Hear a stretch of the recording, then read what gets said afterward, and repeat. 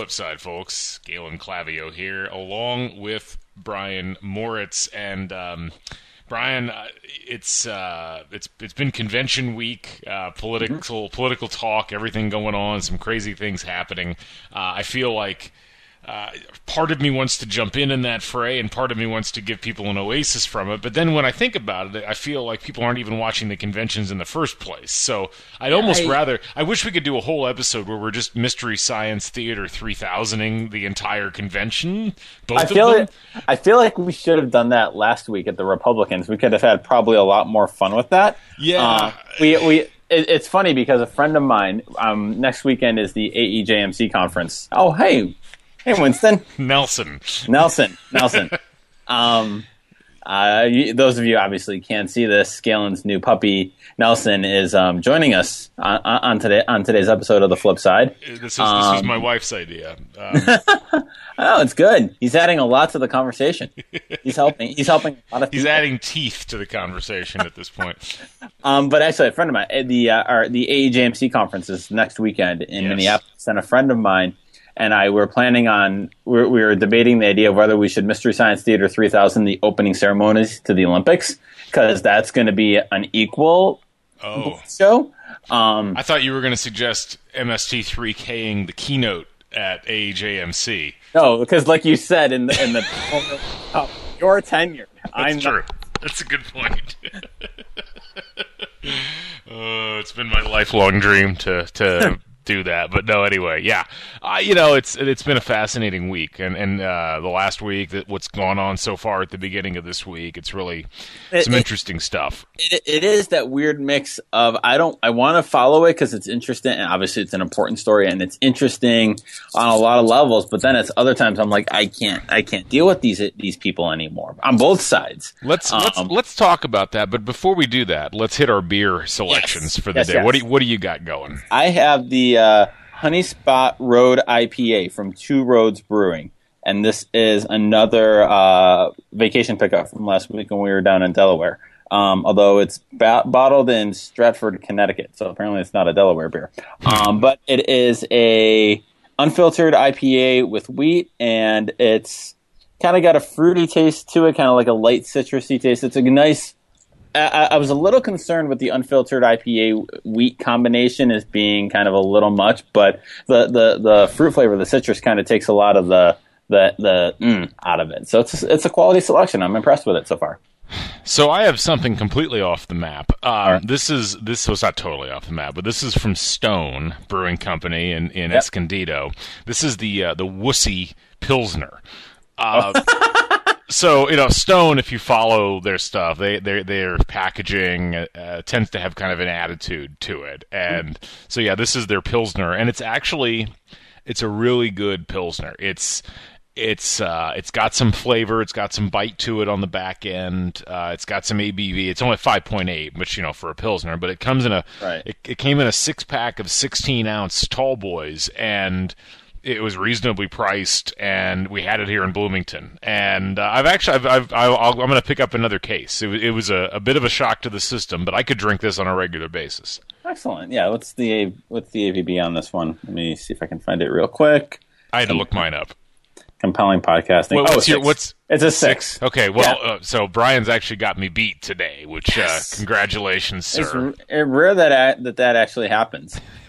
So we have a couple topics that we got on Facebook from listeners of the show. We'll hit on those. I have a quote that we can kind of riff on, but we were talking before we went on here about kind of, seeing how far we go in politics, but everything that's happened with the Republican convention last week, with the Democratic convention last week, or this week, that's going on right now. It started today, and just all the show that was last week. I noticed today you were posting several stories on the kind of Putin-Trump connection that's going on with this DNC hacked emails.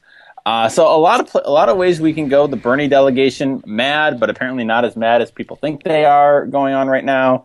Nate Silver has new polls out. A whole lot of stuff a whole lot of angles I think we can take. So why don't you dive right in? And where would you like to start in this cavalcade of? Gosh, I mean, look, this is. I have to say this: I've never ever been satisfied with either party's conventions. I mean, I know that they're supposed to showcase like the best of the parties, the things that are going to get the base most fired up. At least I think that's the goal. But I've never felt that either party does a particularly great job. Like the Republican convention is always like too harsh and metallic, and the Democratic convention is always too squishy. Right. And we're kind of seeing that even on this first night of the Democratic National Convention. It's been a very squishy presentation so far. Now, the Republicans last week. There's a method to all of this, and I think the thing that I'm most interested in. I'm not a member of either party, but I find it interesting the way that each party's trying to present itself and the way that the media is trying to analyze how they're trying to present themselves. And, I kept seeing commentators looking for signs of moderation on the part of the Republicans during the whole, duration of the convention, and it wasn't there. And everybody's like, well, you're supposed to do this, you're supposed to do this, and it's like, this is such an upside down election cycle this year, right, that I almost feel like the critics and the pundits haven't recalibrated their expectations to the cycle that we're actually in. And it's actually kind of jarring that the Democrats are basically doing what they do in every convention, which is they're trotting the same groups of people out. They're picking like individual things that they feel like they can score social points on, and they're making a big point of that, and then they move to the next big point, and they do that. And it's like, it almost is emblematic of the problem I'm seeing right now with the way the Democrats are handling the presidential election as a whole. It's like they're the ones that are acting like this is a normal presidential election cycle, and I'm starting to get concerned that they don't quite grasp the reality of the situation. Yeah, I mean, I think running a campaign against Trump has got to be a maddening thing. Whether no matter how kind of orthodox or unorthodox your thinking is, because, I mean, I was thinking about this earlier. There's kind of two things media coverage, when we talk about is the media to blame for Trump and all that. And we've talked about that in the past. I think what's interesting is the media has kind of done two things with Trump. One, it's and this was in the long New Yorker piece that was published today of media and self-analyzing media, which was interesting and ponderous at the same time. But it was, so you had the gaffe obsessed. So it was especially early on, what's Trump going to say that's going to completely, well, this is the thing that does him in. Well, this is the thing that does him in. And he's been immune to that. Like you very famously said, I could shoot somebody on Fifth Avenue and my supporters would still vote for me, which is probably the single most honest statement in this entire election cycle. But the other thing that I feel like the media has been doing, that's interesting, is a real focus, especially on Trump's speech, on fact checking. And you see this a lot on basically he hasn't told a single thing that's true, or he's told more false statements than anybody else. And yet the polls and the voters for him don't seem to care about it, or they don't. It's either they don't care because they're Republican establishment and don't want Hillary Clinton to win, or they just don't care. Like they like the guy. They just don't care. And it's got to be, to kind of circle back to like the Clinton campaign. Like it's got to be maddening. Like how do you run against a guy who's basically saying the equivalent of farts over and over and over again to anything you say, and it doesn't matter. He just keeps saying the same thing and getting cheers about it. My gut feeling, and I'm a registered Democrat. I vote, full disclosure, voted for Bernie primary, support Hillary, whatever. I think what they're trying to do is basically be the party of the grown-ups in this election. I think they're maybe acting orthodox, but I think I would guess, and I'm pulling this out of my butt, but I feel like their strategy is the Republicans were such a calamity last week that we're going to be we're going to be the adults, and we're going to try to take this seriously. I actually do think that this, there were the polls come out that showed Trump getting the bounce, and he's winning. It's tied. It's close. Nate Silver, one of his ridiculous things has Trump winning, which I want to talk about in a little bit. But I actually think this week's going to be very good for the Democrats. I have a strange feeling about this, and it might just be optimism on my part. They're off to a great start this week. They're off to a commanding thing, right? Well, it can't get totally worse. You say that now. Right. I mean, tomorrow, is it tomorrow? I think tomorrow President Obama speaks, and when you get Obama on a primetime campaign speech, he's pretty good, and he's pretty popular right now. I think that helps him, and I think what will help is actually Hillary's speech coming on Thursday when she accepts. Because, and again, this is just gut feeling and maybe wishful thinking on my part, but Hillary's been basically quiet since she wrapped up the nomination. 6 weeks ago? You had the FBI thing, the email scandal come out, you had the Republicans, and so it's been all this like anti-Hillary stuff, the old stuff, the new stuff, everyone's idea. I have a feeling when she gets up there and, provided she doesn't give a complete dud of a speech, and I don't see her doing that, I have a feeling there'd be a whole lot of, oh wait, that's Hillary Clinton? Oh, she's not terrible. There will be people who still hate her no matter what. I get that. But I feel like that's the opportunity to be like, oh, wait, she's not a monster. So I think that's what they're going for. It's kind of like the kind of playing it just safe enough that they don't completely screw it up. But you raise the interesting point of, is that going to work in basically a postmodern election? Yeah, and I guess what I would be concerned about if I was a Democrat, if I was a Hillary backer at this point, is I feel like you just mentioned she's been basically quiet the last 6 weeks or however long it's been. And I think that's actually hurt her significantly. And I think it's going to continue to hurt her because, look, you're right that Trump's public utterances have been crazy. And many of them have been untrue or have been half-truths or have been out of context. But we continue to see Trump pretty much every day. We continue to hear from Trump, and there are certain elements of what Trump says that are breaking through that people can latch onto and say, okay, maybe I agree with that to the point that I might at least give this some consideration.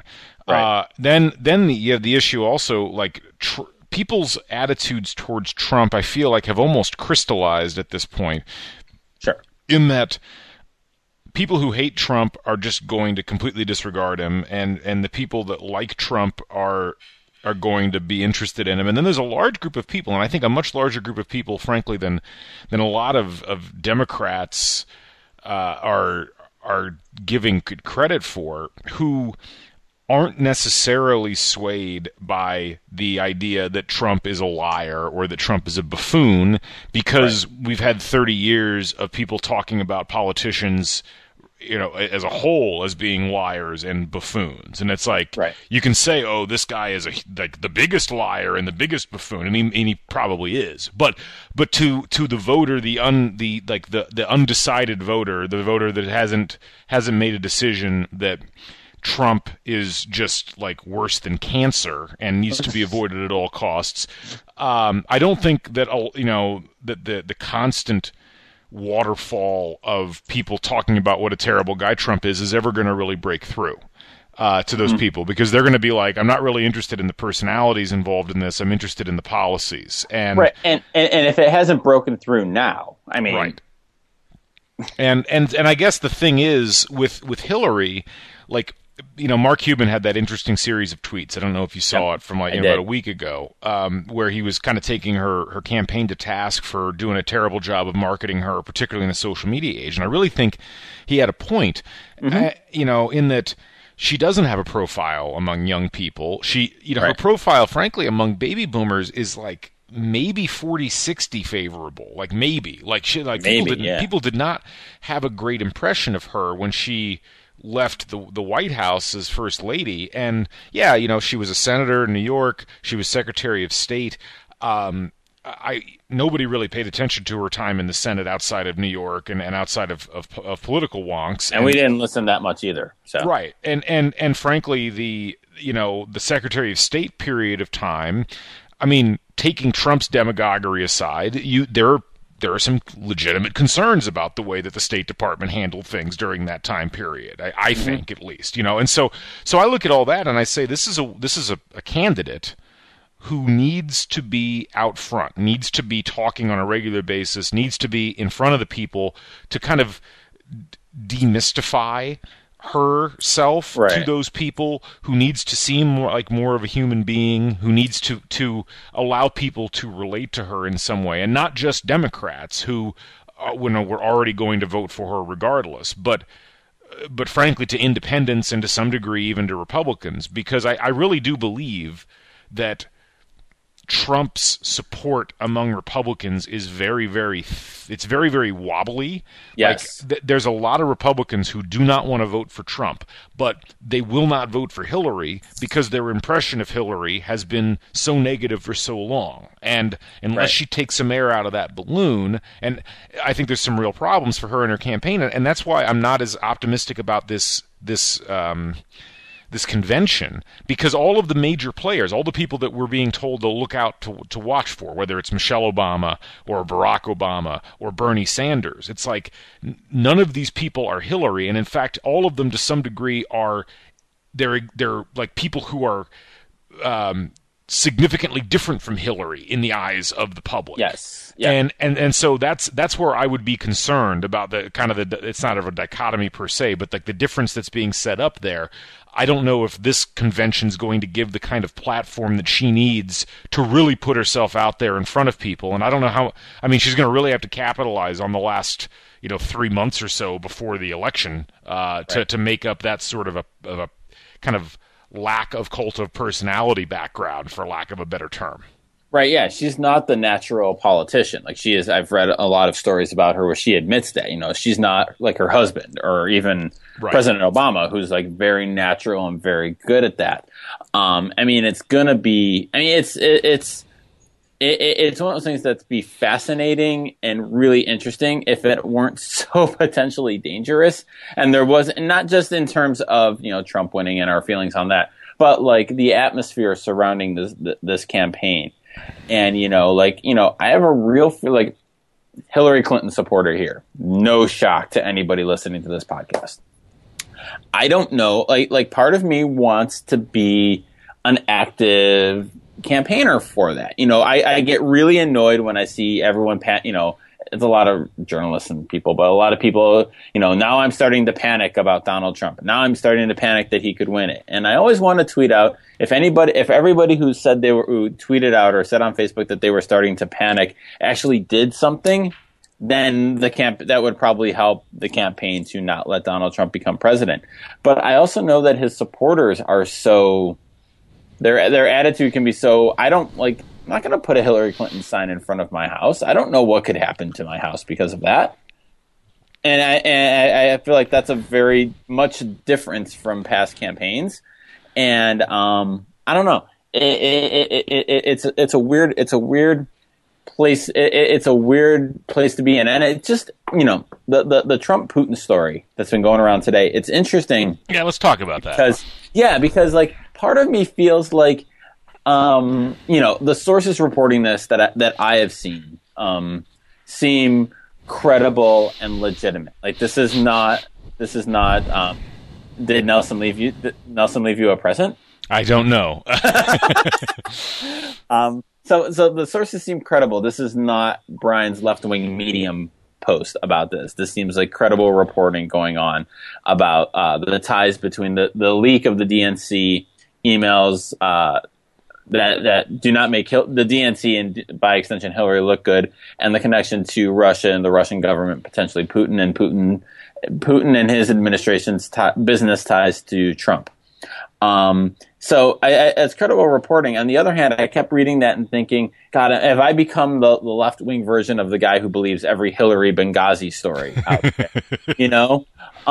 And it strikes me as, and I was thinking about this earlier too, because there's that weird juxtaposition of, I don't think Trump is necessarily, I don't think the reporting has indicated that he and Putin are like in cahoots together. It sounds more like Putin trying to support Trump, probably with tacit support, but not like they're having conference calls together. But we talked about this last week. Like, it's that weird juxtaposition of, Trump as awful nationalist. I don't want to say fascist because he's, very much a white nationalist, versus Trump, the con man, just kind of playing to the easy marks in a weak year when he can possibly win the presidency. Especially, given there's the New York Times story about how he picked your governor, former governor, Mike Pence, yes, to be running mate, and he had approached his campaign had approached John Kasich about it, and the campaign told Kasich that he would be in charge of foreign and domestic policy, and Kasich, as a smart man, said, "Well, what would the president be in charge of?" And the answer was making America great again. So it's like that weird thing. Like, is he an evil demagogue? Is he an evil nationalist? Is he just a con man playing with people? And the story, it's fascinating, and it doesn't really, I don't have any answers on it. So now, what's your view my take on that? What's your hot take? Hot.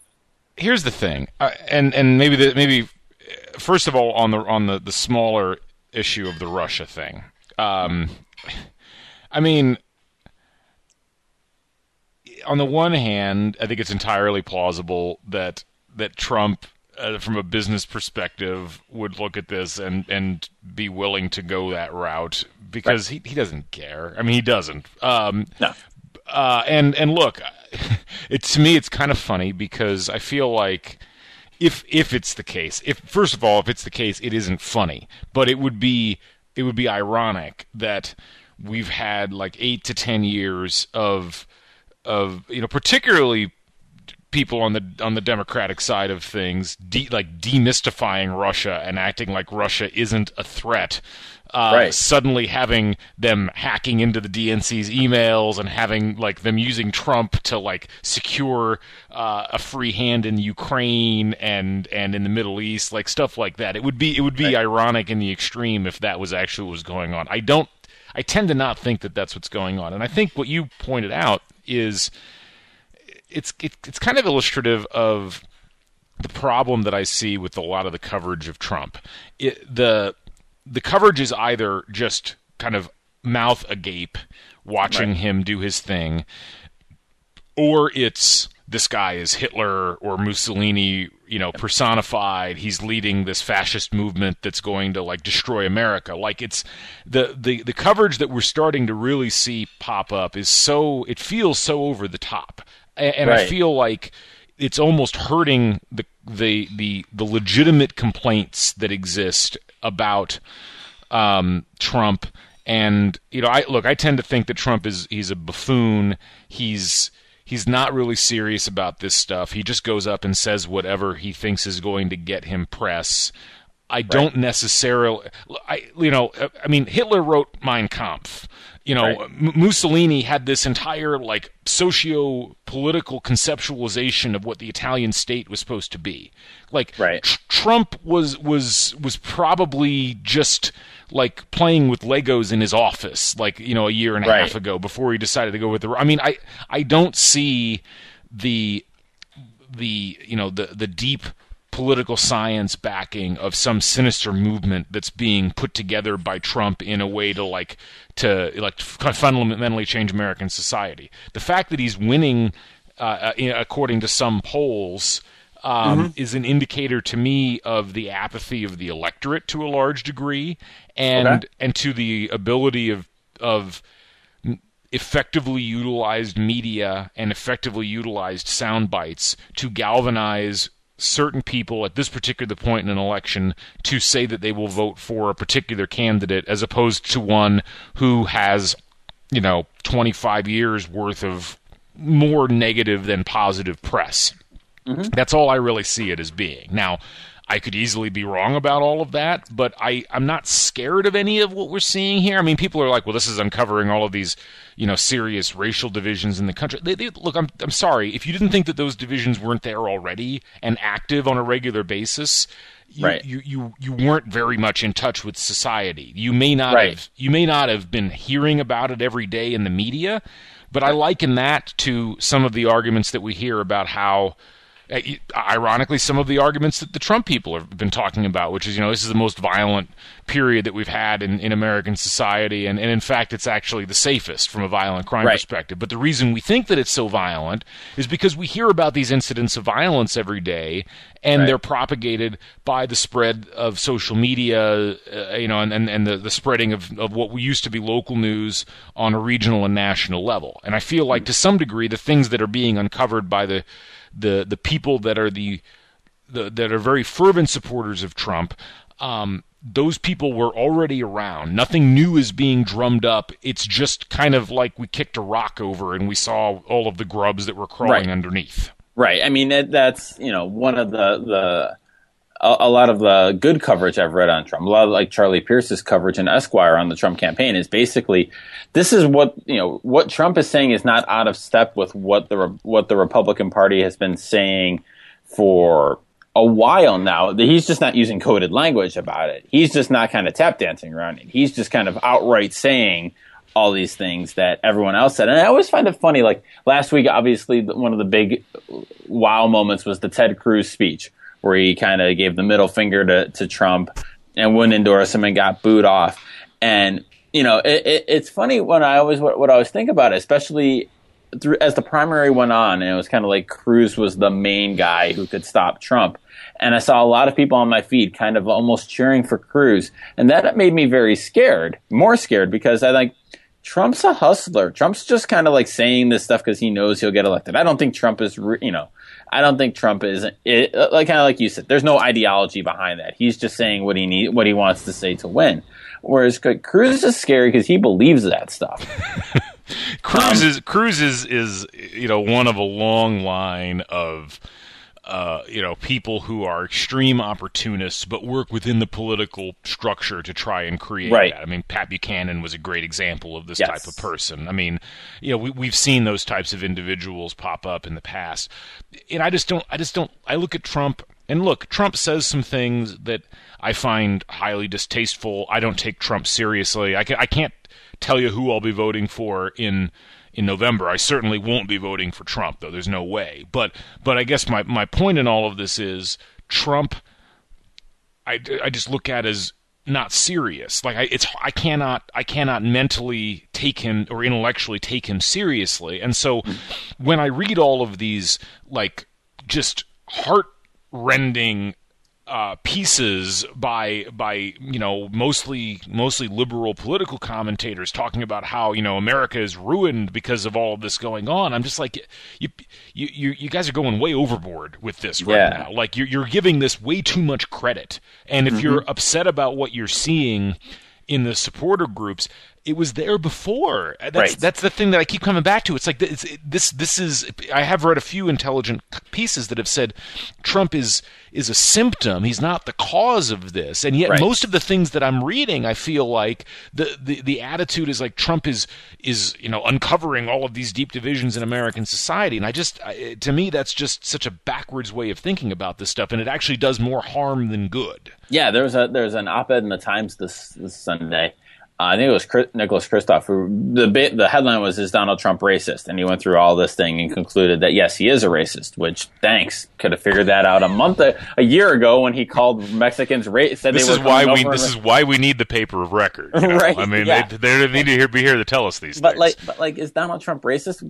Probably, I'd say yes, given his public statements. But I think the bigger question that, like you said, he's unveiling is America is still pretty deeply racist. Like, I think there are people who who are generally supportive of what he's saying and generally like that he's saying things, and we don't want to acknowledge it or tap into it or, really give voice to that. But I think that's there. And this discussion we're having kind of leads into one of the topics I wanted to bring up today, so we can kind of segue into that really quick. It's Ray Kurzweil. Yes. Kurzweil, very famous futurist, best known in my life. He had a bunch of spoken word tracks on Our Lady Peace's 2000 album Spiritual Machines. Underrated album. It's very good. I'll have to check that one out. I'll put the link in show notes. Thank you. But he gave an interview with GeekWire. I thought this was an interesting quote, and it touches on some of the things you were just saying about Trump and about society. And he was asked about so it's on the effect of the modern information era. And this is Kurzweil speaking. People think the world's getting worse, and we see that on the left and the right, and we see that in other countries. People think the world is getting worse. ... That's the perception. What's actually happening is our information about what's wrong in the world is getting better. A century ago, there would be a battle that wiped out the next village. You'd never even hear about it. Now there's an incident halfway around the globe, and we not only hear about it, we experience it. And I think the first thing I thought of with that quote when I read that was Black Lives Matter and all the protests going on about police violence. Right. And, this is not new. Now, all of a sudden, it's just getting filmed and broadcast and, shown in real time. So there's not an upswing in police killing young black men. Now we're just seeing it all as it happens. And it does lend an urgency to the problem. But I thought that was a really interesting way of kind of looking at technology and the world and our reaction to it. That it's not that the world's not worse. We just know more about what's happening about it. Yeah, and I've been arguing that, but here's the thing: we know half of it, and here's the one thing I disagree with Kurzweil on with that, because I agree, our exposure to the negative things that occur is greater, but our exposure to the mundane realities of life, the positive or neutral things that happen on a daily basis is almost non-existent, and so there's no balance involved. Right. It's funny. Like there was this argument that they were making about illegal immigrants, and Paul Begala was on CNN and was arguing that you've got one example of an illegal immigrant killing somebody, and there's no corresponding to the the thousands or millions of illegal immigrants that haven't killed anybody, right, and are leading normal productive lives. Well, it's the kind of dichotomy that we deal with, though, when it comes to media exposure and our understanding or our supposed understanding of the society that we're living in. People. The Republican National Convention featured a lot of comments from a lot of people talking about the dangers that people faced, and the Republicans got a lot of criticism for that. Barack Obama even came out and said that the numbers don't correspond with what you're talking about. Right. And I heard all this. Well, where's the messages of hope within the Republican convention? Well, I've watched the first night of the Democratic convention, and it's been a big section on drug abuse, and then a big section on the threats to families from illegal deportation, and then another bit threats to people with disabilities, and threats to it's all about threats. And this is like whichever side of the political divide you happen to find yourself on, what we see is a simple psychological reality of humans, which is that we respond much better. When I say better, we respond more directly to negative stimuli, threatening stimuli, than we do to stimuli that don't require any change in state. Right. And this is not.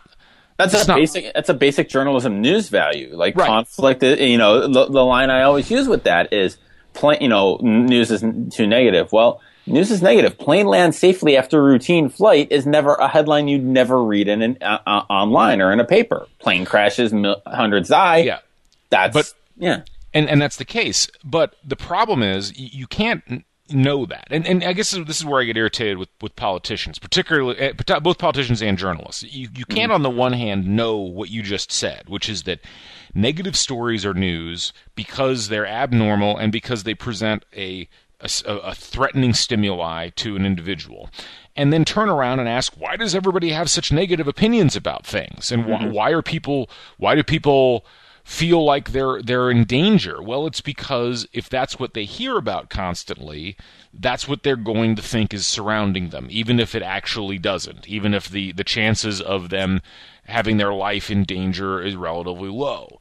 And so, look, I think I'm a firm believer in technology. I'm a believer in the ideas behind, like having more people being able to access more information. I think that that's a bedrock to advancing civilization and society. But I also think that it presents a danger, and the danger is if you're only reporting the negative news, if you're only reporting the threatening news, you're going to create a society that lives in fear of the world that surrounds it in an irrational manner. And I think to some degree the rules that we know in journalism, they extend back to an era where, because of scarcity of space, the idea of running news stories that were mundane by nature, frank or were positive in nature, you couldn't do that because there wasn't the space to devote to those sorts of things, and you worried that if you didn't consistently get stimuli, you were going to lose advertisers, and then that was going to create problems. But I think it's funny because both of our backgrounds are in sports, and if you think about sports gets criticized because 85% of what gets covered is generally positivist and is generally, and so and in sports, people don't have a problem with that. Like, the Orioles beat the Twins in a game in the middle of the baseball season. I mean, that's a mundane result. Like, nobody should really care about that, yet we still report it there. Right. So, I think that to some degree we have to have a reevaluation of how we cover these things. And I know it seems weird for me to even be talking along these lines, but if we don't, I think we're just going to end up in this self-fulfilling prophecy to some degree, where we keep filling social media spaces and television spaces with negative news, and then people react to that negative news in a negative manner, and then we sit around asking ourselves, why does everybody feel this way? Yeah, it's kind of like, to tie the thread together, Trump's candidacy is like the ultimate realization of the scary world phenomenon, isn't it? Yep, it is. Well, and the Democrats, if the ironic thing, maybe not ironic, because the Democrats have engaged in this as well in past elections, but they're going to have to engage in the same sort of thing, because they're going to have to demonstrate that they feel like their clear and present dangers are more important than Donald Trump's clear and present dangers, and then impress that upon the rest of the country. Because at the end of the day, people, should they be concerned that Trump is unfit to be president or is unqualified? Of course they should. But they're going to vote on what they feel is in their best individual interest, and that's going to be ruled by what they feel is threatening them the most. And, that's take the intellectual side out of it, because people don't vote intellectually. Most people don't. Yeah, and that's the it's weird that when I say the problem with fact-checking, because I love that news organizations are doing that in real time, in the way that you see news organizations doing fact-checking of elections now. That's critical. That's important. But I always wonder, I don't think people care. Like we said before, I don't think that matters to people, because people vote on emotion more than reason. And you can't argue this might have been a This American Life or a Radio Lab or one of those nerd podcasts I listen to. But it can't be. You can't argue facts against emotion. You can't argue Trump has lied these 18 times in a row, but it's still scary. There's an interesting piece I saw linked to on Twitter, again, New York Times, but I ran out of my complimentary month's worth of articles. Sorry, go ahead. This is why you have to have them. If you have your students read it, you get the complimentary faculty subscription. Or I'm not tenured. This is what I have. Or I could just open it in multiple browsers, right? That's why I have Firefox and Chrome and IE on my computer. So you're the one using IE. Gotcha. Hey, I just never bothered to uninstall it. So, but it is basically the idea of for Trump. He called it the gray swan phenomenon, where it's not the necessarily bad thing happens, like a big economic collapse, a big terrorist attack, something like that. It's these kind of gray threats, these vague, something's happening somewhere and it's not right and it's a threat to me. And that's what Trump's capitalizing on. And that's kind of the strong, kind of part of his allure. Is that's kind of what he's appealing to? That there's something out there. There's like this strange, weird boogeyman out there that's coming to get you, and I'm going to stand in the way of you of it for you, or I can protect you from it, or something like that. So you're getting into you're talking about sports media a few minutes ago. Do you like that little segue I tried to throw in there? Dude, you're getting good at this. It's like you used to be in radio or something. It was so. This is one of the questions that, again, if you hit us up at Flipside Pod on Facebook or Twitter, we will give us any topic. We will talk about it for at least 1 minute. And we have 2 topics this week coming from Facebook. The first one coming from friend of the show, Matt Zimmerman. And he's posting this, I think, because he was taking part in my Twitter rant about this yesterday. So he's interested in these views, and I'm reading Matt's post verbatim. Pennsylvania escapee and Pulitzer winner Sarah Ganem's statements at a journalism event that at first sounded like a photon torpedo across the bow of sports journalism itself, all capitalized, but were later, parenthetically, sort of walked back either by Ganem or by the original individual who had tweeted about them. If you are not in sports media nerd circles, this is what happened. There was a journalism conference over the weekend, and Sarah Ganem, the Pulitzer Prize winner who now works at CNN, broke the Jerry Sandusky story, working for the Patriot News in Harrisburg, Pennsylvania, and now Penn Live. And the tweet that kind of got everyone going, this is at the Mayborn, which is a journalism festival. This is from Ben Baby, who covers college, who's a college beat writer. Sarah, this is the exact tweet, quote, Sarah Ganem on sports writers. Must be nice to get fed and have a sheet of paper telling you what's going on every 5 minutes. Following tweets, Sarah Ganem continued, I think a lot of sports reporters are fans that became reporters. Sarah Ganem continued and paraphrased, sports reporters don't know how to go to courthouse and get documents. The walk back on that, or the contextual walk back on that was at least part of that. I believe the courthouse document, she was referring specifically to the people on the Penn State beat. When she was covering and trying to unveil the Sandusky story. I went off on this on Twitter. I can revise and amend my remarks after I hear yours. Oh, you're making me go first on this. I mean, look, with the preface that I wasn't at the conference and my only understanding of what was said was through both Ben Baby's tweets and then your tweets after the fact. Look, I don't think there's any question that if you're looking for hard news reporting on things that are newsworthy, I'm trying to pick my words carefully. I know exactly what you're saying. Yeah. You're probably going to be disappointed by the way that sports journalism is set up. I think that Sarah Ganem, even if she was just going after Penn State reporters, is being insanely disingenuous with these comments. And I'll say that for the following reason. The economic realities of any beat are based around this idea that you're covering particularly a program like Penn State, and particularly a program with a figure like Joe Paterno.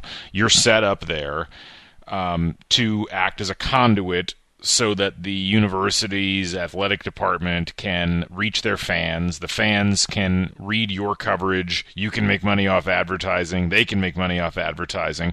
You have the ability to do good journalism, but you better be damn certain that you know what you're doing, because you put your own livelihood and your paper's livelihood or your television station's livelihood at significant risk if you aren't completely backed up with like incontrovertible facts, and even then maybe not even that. Right. Was Ganem, was she a sports reporter? No, she was a cops reporter. She was a cops reporter. And then how did she break this story? If my recollection served, the DA fed her documents on it. I don't know how she got documents, but it was an unreported. She was the first one to report on the indictment of Sandusky. I mean, the first we heard of the indictment of Sandusky, it was a rumor that Mark Madden, who's a sports talk show host. I think his name's Mark Madden in Pittsburgh.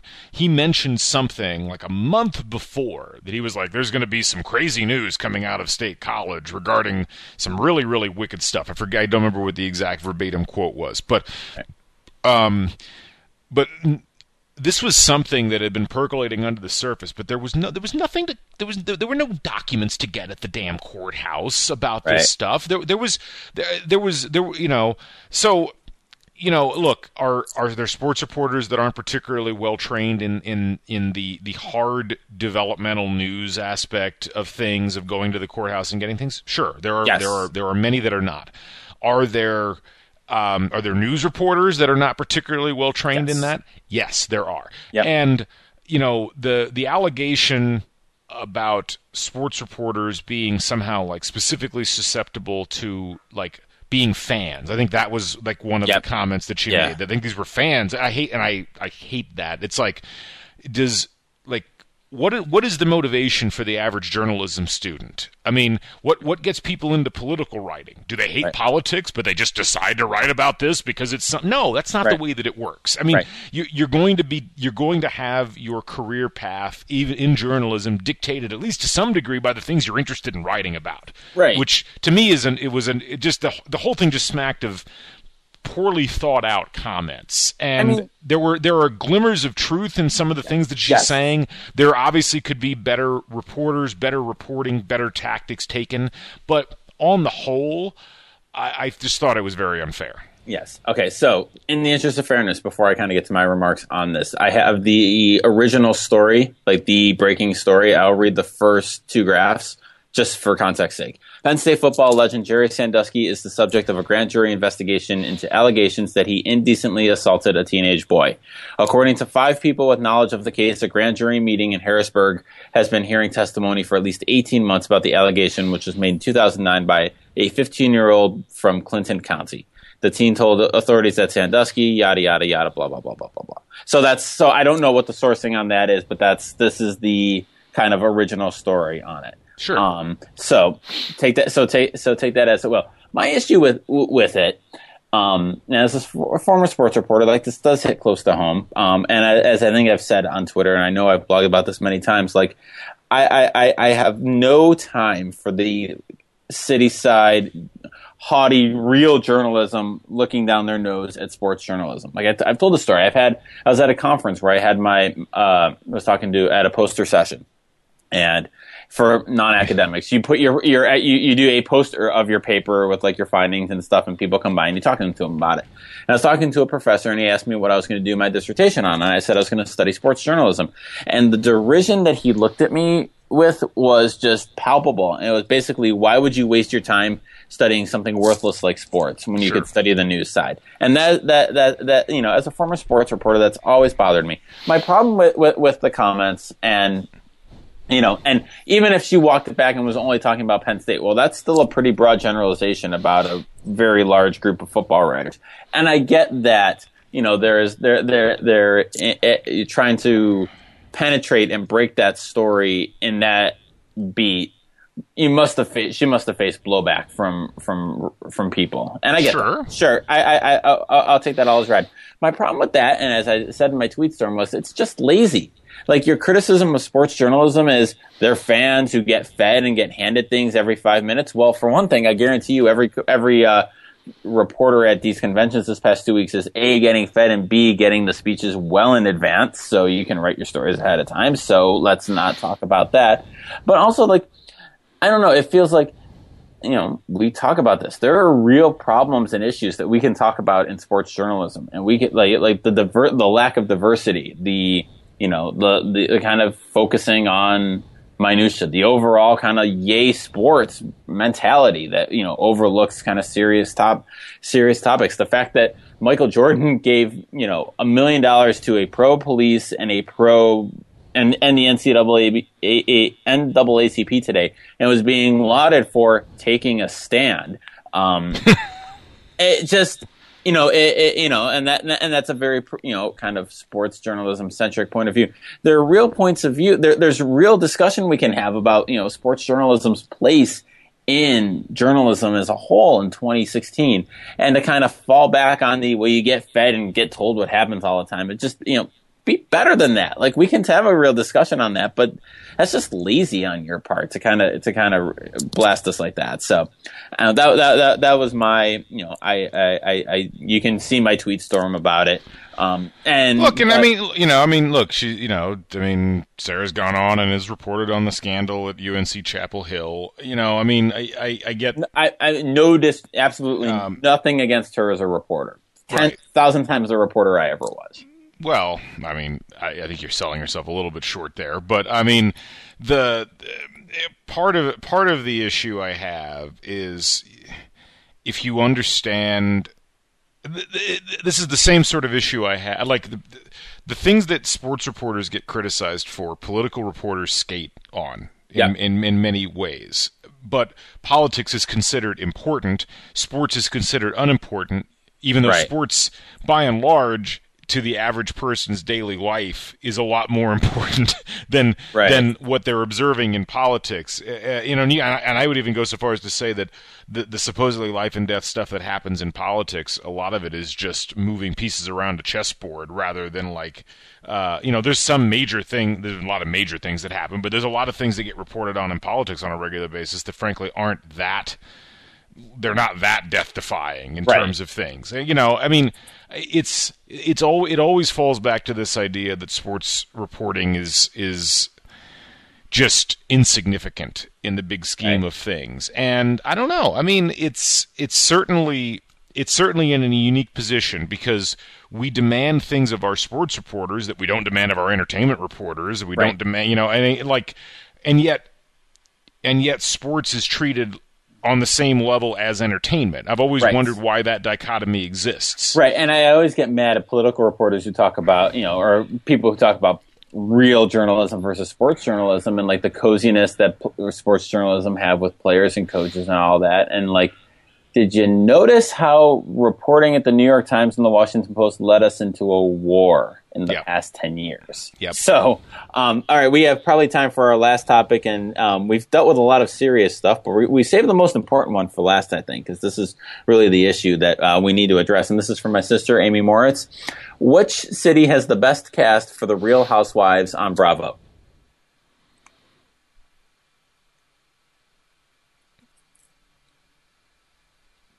I have never seen this show. I've never even seen a preview for this show. I know it exists because Tom Crean used to tweet about The Real Housewives of New Jersey. Really? Yeah, that was. No wonder you and Zimmerman hate the guy. I don't hate him. All right. So the choices we have are Orange County, New York City, Atlanta, New Jersey, D.C., Beverly Hills, Miami of Potomac. I don't know how that's different than D.C., but sure. And of Dallas. Well, if I were just going to go off of what I know about people that live in those areas, I would disqualify Miami because that just doesn't. I've lived in Miami. Everybody's a real housewife in Miami. Sure. From my experience, having lived down there, it's almost like it's such a dramatic place that everything becomes less dramatic just because the bar for drama is raised so high. Right. Beyond that, I don't know. I'm way out of my depth here. I'm going to go with Atlanta because I feel like I've heard about Atlanta.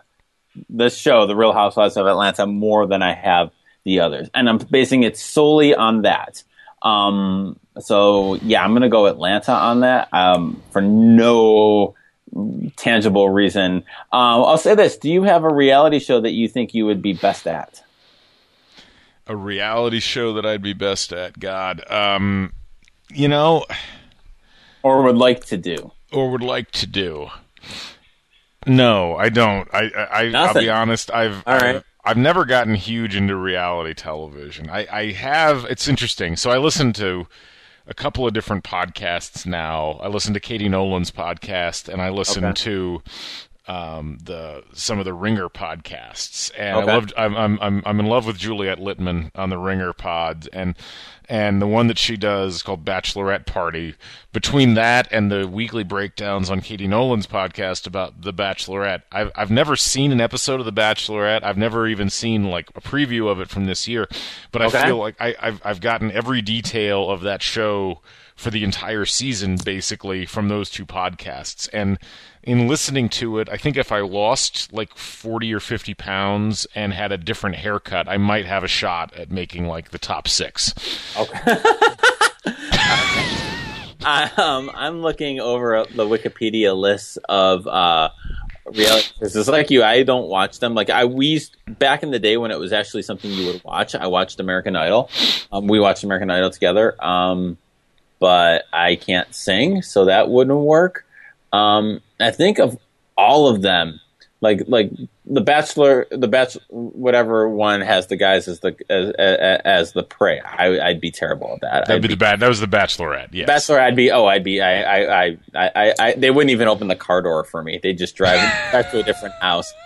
I'd have to think it'd be one of the cooking ones I could do, like I'm not Top Chef, but like Chopped, maybe. Yeah, like I'm not good. Like that's the only one where my skills are enough passable that I feel like I wouldn't be a complete and total embarrassment to my family's name. My sister, you would actually do well on the cooking shows. I think we have a whole episode, so you do pretty well on Chopped, I think. Well, the problem is like I've never seen a show, one of those cooking shows, where they didn't extensively use mushrooms, and I have like a deathly allergy to mushrooms, and so I think that would eventually derail me. My sister always claimed that I would be really good on road rules, like back in the late 90s. Yeah, if there's one I would want to do, I don't think I'd be good at it. I'd probably flame out, but I would like to do Amazing Race, the one where you got to travel like around the world and like it's a worldwide thing. I think that's got to be the most fun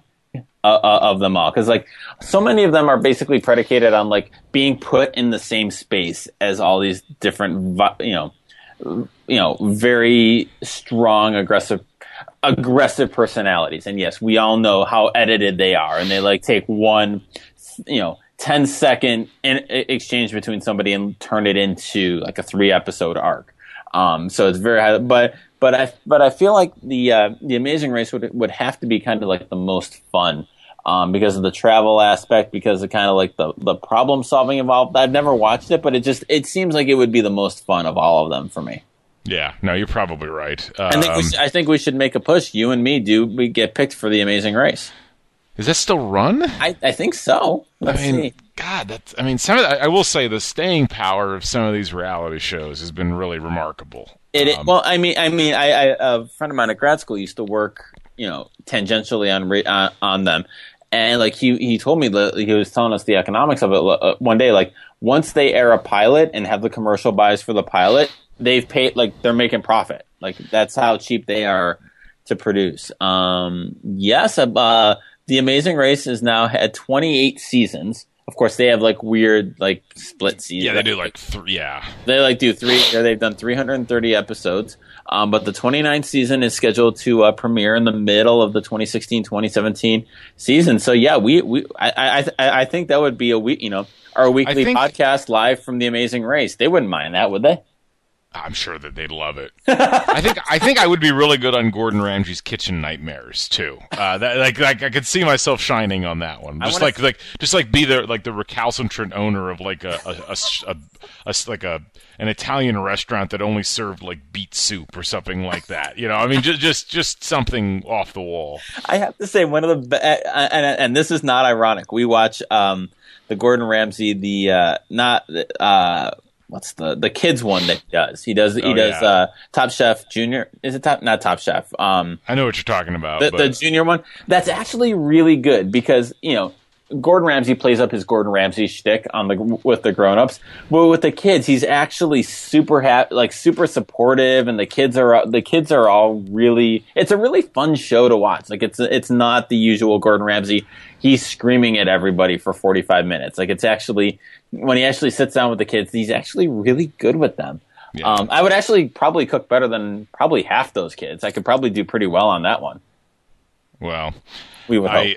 I think you'd be fine. I am a little upset. I missed out on my chance at Dream Job when it was on back in the day. Oh, that's right. But that one, it was a great idea that, like all of ESPN's great ideas, they drove right into the ground after after the first season. So right. Anyway.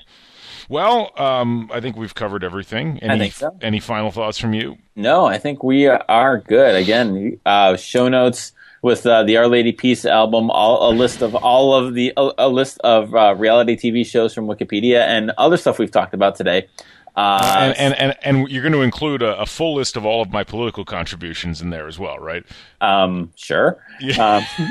That's at sportsmediaguy.com. Click on the flip side tab, and it is season 2, episode 10. All right.